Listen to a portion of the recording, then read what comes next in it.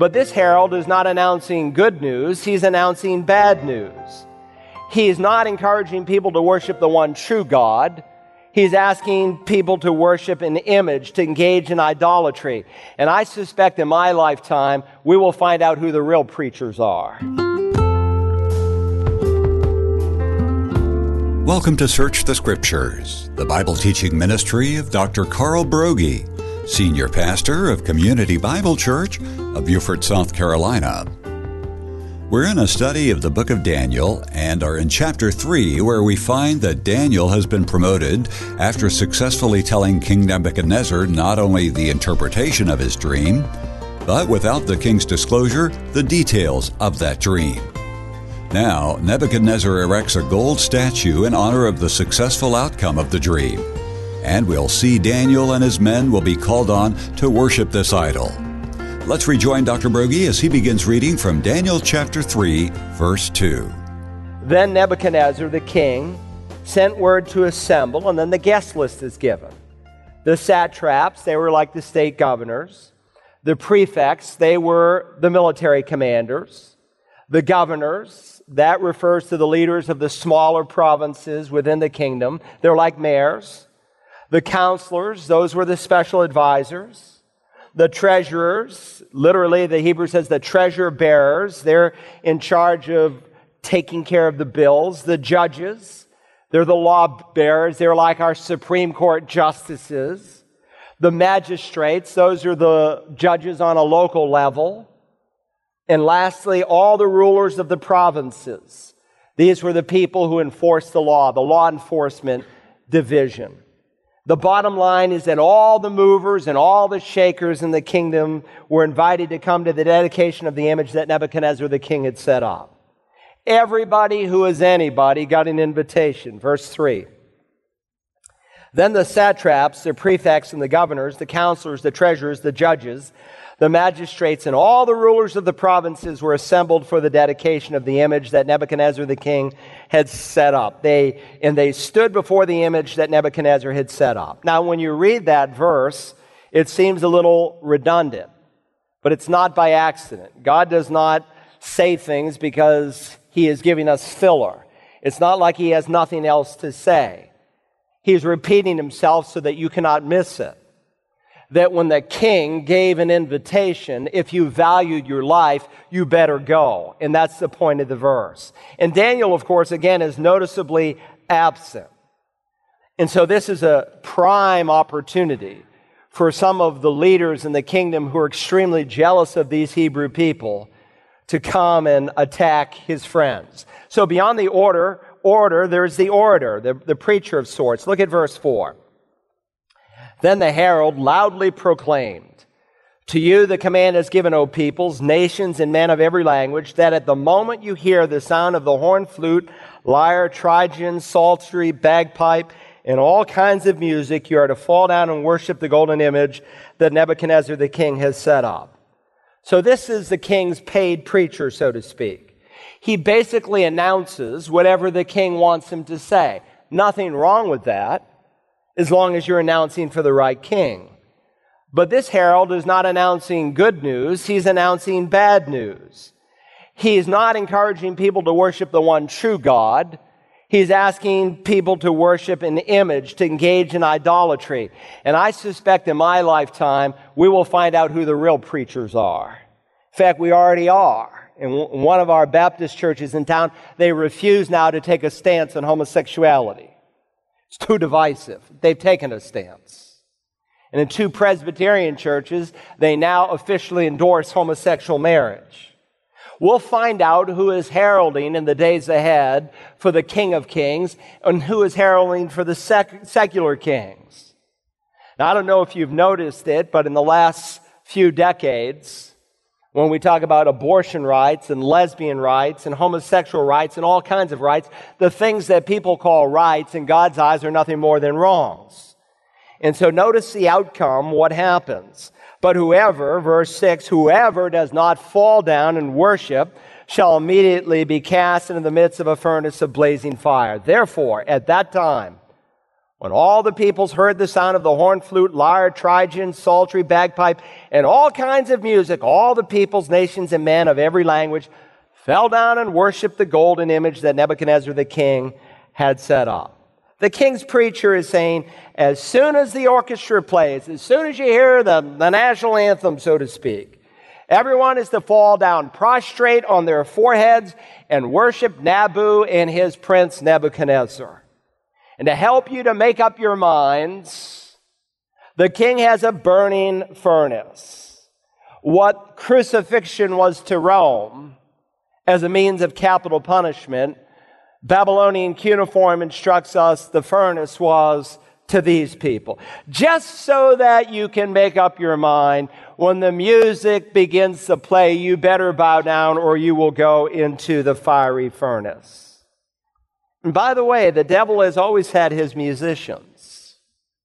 Music is a powerful medium either for good or for evil.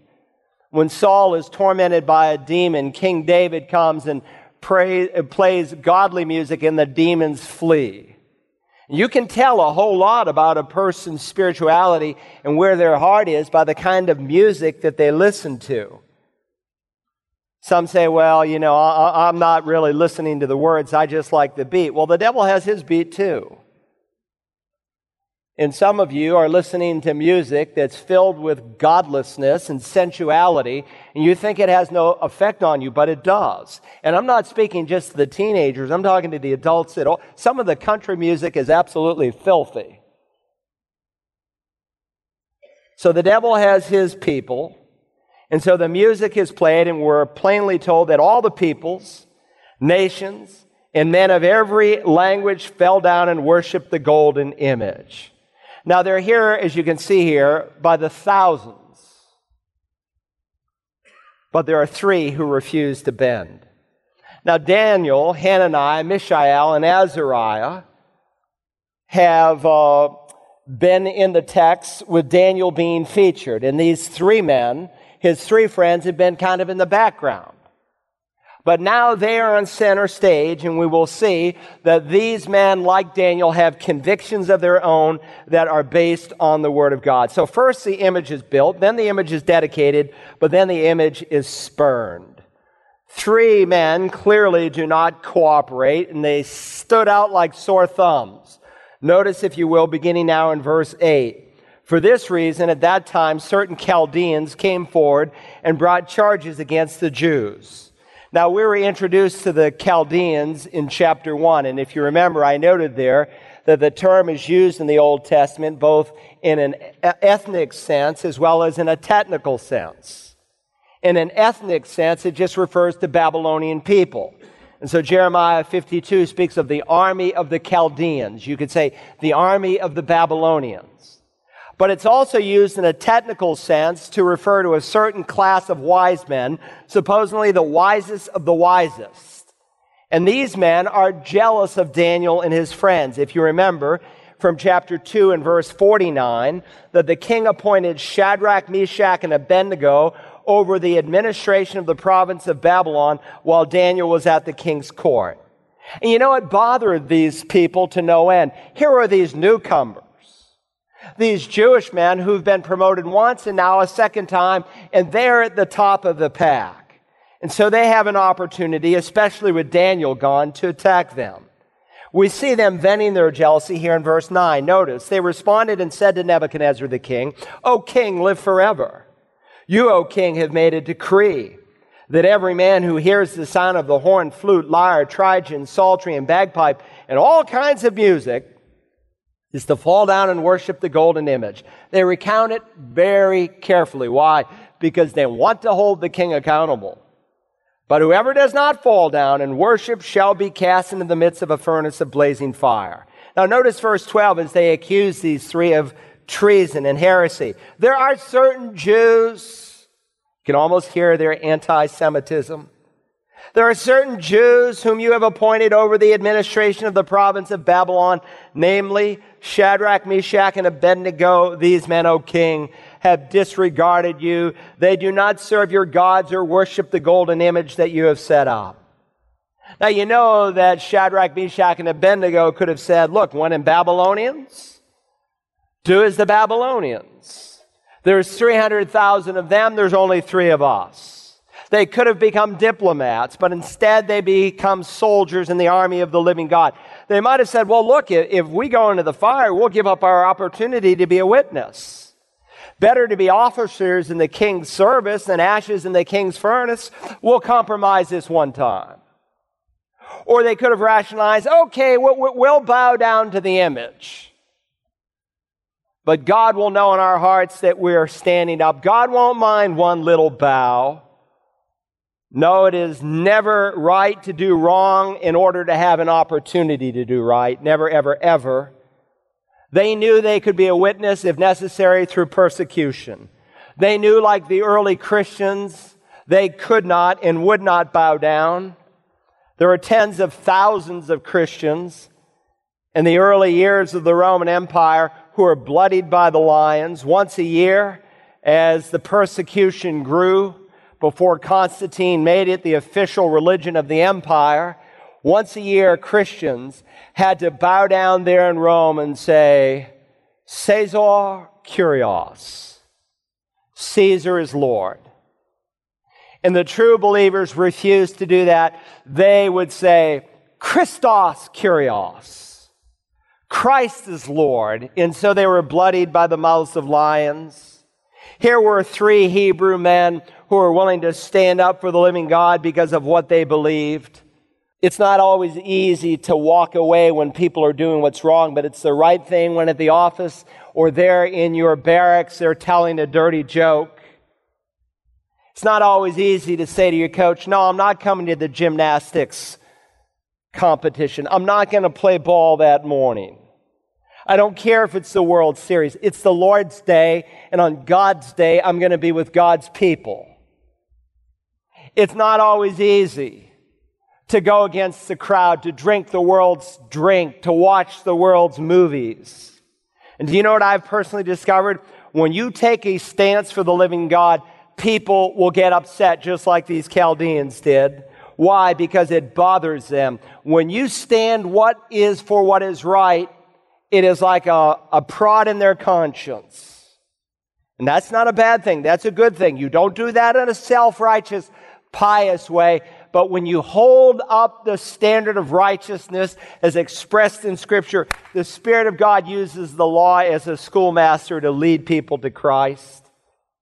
And so people are not content to sin by themselves. And so Romans 1 says they know the ordinance of God, but nonetheless they give hearty approval to those who do such things. People don't want to go to hell alone. They want to take you there with them. And so here were 3 men who were not about to bow. They had some deep-seated convictions that came from the Word of God. But not only would they not bow, they would not bend. You see, there are some people who will initially say no to some things, but because their convictions don't run very deep, when pressure is put on them, they begin to bend. They can be talked out of it, and they'll conform to the behavior of others. Now, in this section, verses 13 through 18 deals with the king's reaction, and then verses 19 to 23 deals with the Hebrews' response. So let's first think about the king's reaction. The story given by Daniel under the inspiration of the Holy Spirit is unfolded on 3 levels concerning his reaction. First, there's the king's anger. We read here in verse 13, Then Nebuchadnezzar, in rage and anger, gave orders to bring Shadrach, Meshach, and Abednego. Then these 3 men were brought before the king. So he's livid. He's angry. Would anyone dare defy the order of the king? He cannot believe it. And of course, these men know what the king thinks. But they're interested in what the King of Kings thinks. They're interested in what the living God says. And I want to tell you this morning, moral compromise will destroy your life. And we live in a day of moral compromise. When we come to the Revelation, after we're done with Daniel, one of the characteristics of the 7 messages Jesus gives to the church in those 7 churches is that of compromise. And when people compromise morally, They open themselves up to false doctrines. That's true not only of an individual, that is also true of a church. When the Protestant movement in this nation and all the mainline denominations have morally compromised on issues like abortion and homosexuality, they have opened themselves up to all kinds of gross error. And what the church is collectively is basically what we are individually. And God does not want people to compromise, and these men would not. So there's the king's anger, but then there's the king's astonishment. Notice verse 14. Nebuchadnezzar responded and said to them, "Is it true, Shadrach, Meshach, and Abednego, that you do not serve my gods or worship the golden image that I have set up? Is it true? How could you not obey my command?" is the sense. He's utterly astonished. But these guys are not fazed by his reaction. And so that brings us to the king's angle. Very diplomatically, he puts pressure on them. Look at verse 15. "Now, if you are ready, at the moment you hear the sound of the horn, flute, lyre, trigon, psaltery, and bagpipe, and all kinds of music, to fall down and worship the image that I have made, very well. But if you do not worship, you will immediately be cast into the midst of a furnace of blazing fire. And what God is there who can deliver you out of my hands?" He's using some old-fashioned diplomacy. He's putting pressure on them, and he's hoping that they are going to bend. And you can hear the change in tone in the king's voice. He's basically saying, "Guys, look, I value you. If I didn't value you, you wouldn't be in the place you're at. You're at the top of the pack." He wouldn't have given other people a second chance, but he wants to give these guys a second chance. "I want to be very gracious to you. One final time, the band is going to play, and if you will bow down, no problem. But if you refuse to bow down, what God is there that can deliver you out of my hands?" Listen, God tells us that we're not to love the world. John wrote, "Do not love the world, nor the things in the world. If anyone loves the world, the love of the Father is not in him."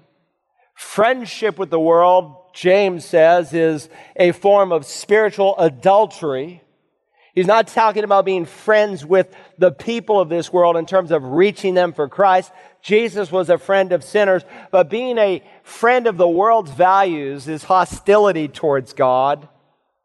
And so Paul told us, as we studied in Romans 12, that we're not to allow the world to shape us into its image and mold, but we're to be metamorphosized through the renewing of our minds. And when you don't conform to the world gets angry. In this country, if you refuse to bend, the world may put you in a furnace of laughter and scorn, or a furnace of being ostracized from the group. When you don't do what they're doing, you're not going to be popular. But here are some men who not only don't bend to peer pressure, neither do they bend to fear pressure. And there's really two kinds of pressure that are unfolded here. The first 12 verses, it's peer pressure. But beginning in verse 13, it's fear pressure. He is trying to threaten them with their own lives.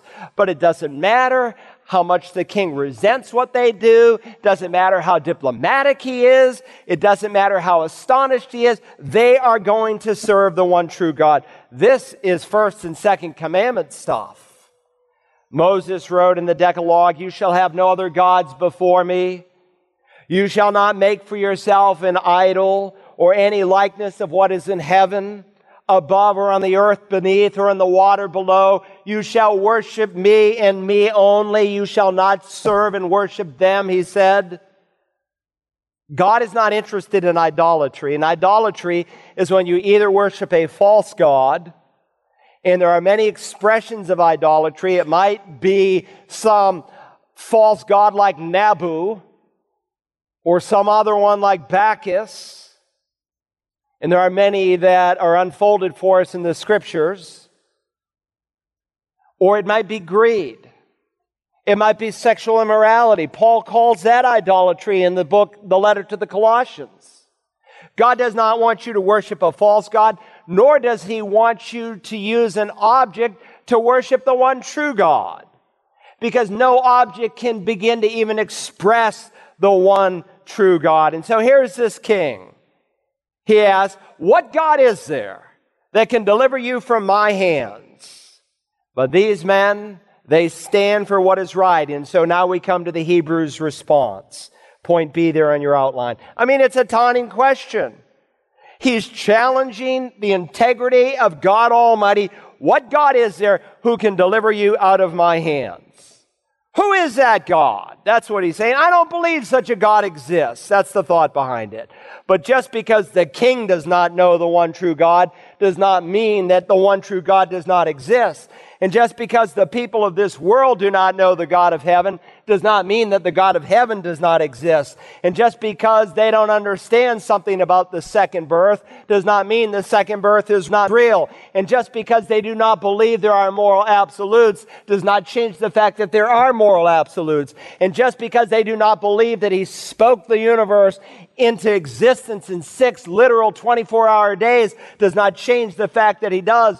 And just because they do not believe that there is an awful place that burns with fire and brimstone, an eternal place of judgment called hell, does not change the reality of hell. And just because our government calls 2 men or 2 women married does not mean they are married, because God recognizes no such thing. And just because the world says you can change your gender, you cannot change your gender. He made them male or female. It doesn't matter what the world believes, God is clear. I want you to notice their courage. They have something to say, almost in unison. Verse 16.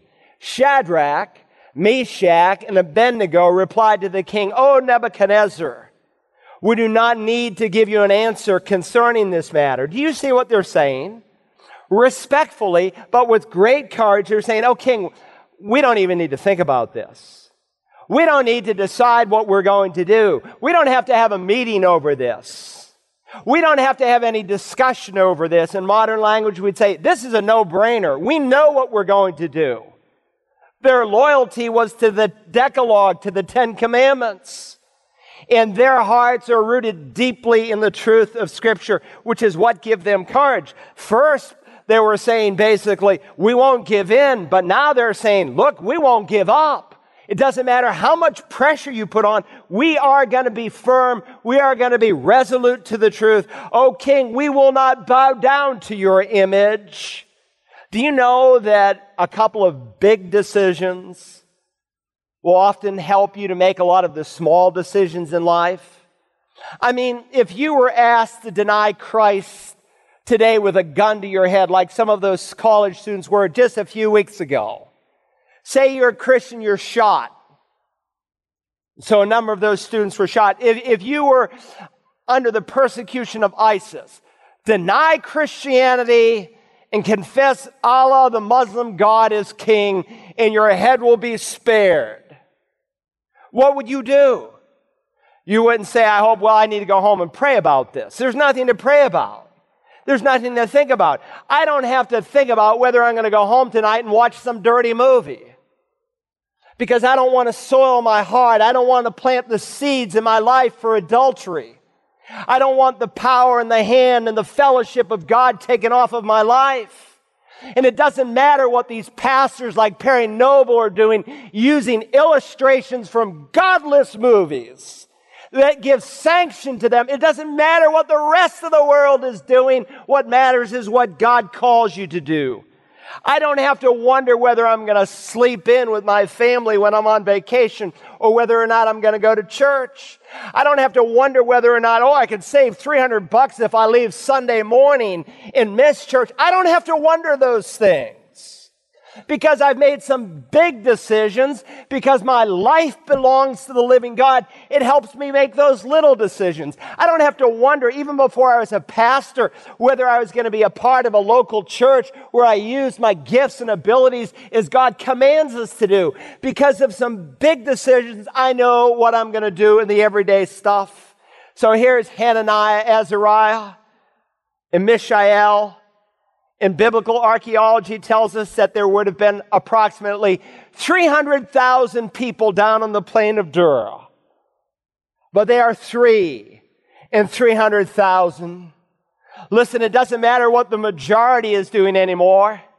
It doesn't matter though the fact that Christianity is changing in America, and now all the new young pastors say, go out and have some booze. It's okay. And preachers like me are legalistic. It doesn't matter what the majority is doing. Look, there is coming a day when by the billions, people will give allegiance to the Antichrist with his false morality and his false theology. But truth does not change. It doesn't matter what the majority is doing. During the Roman Empire, when Theodosius the Great was emperor, there was a theologian and bishop, a pastor in the city of Alexandria by the name of Athanasius, who defended the Bible and preached the Bible. He was a great man of God in his day.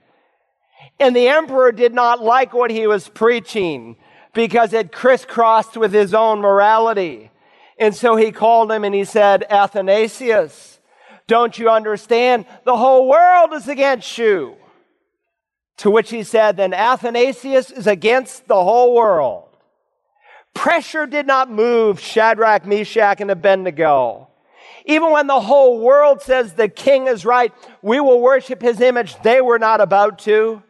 Martin Luther, the great Protestant reformer, was called to appear before the Diet of Worms there by the Roman Catholic Church. And they asked him to recant his theology that a man was saved, justified by grace alone, through faith alone, that good works did not help save you. He taught they were just the fruit of salvation. And they wanted him to renounce that. And so they threatened to burn him at the stake, to which he wrote, my cause shall be commended to the Lord, for he lives and reigns, just as he preserved the 3 Hebrew children in the furnace of the Babylonian king. If he is unwilling to preserve me, my life is a small thing compared with Christ. Expect anything of me except flight or recantation. I will not flee, much less recant, so may the Lord Jesus strengthen me. We need some people with that kind of backbone today who know what the Word of God says and who will live by it. To listen again to today's study from the book of Daniel, use the Search the Scriptures app for smartphones and tablets, or visit us online at searchthescriptures.org. You can also order the CD or DVD copy by calling 877-787-7478 and requesting program DAN4. Tomorrow we'll conclude our message entitled Faith in the Furnace. Join us then as we search the Scriptures.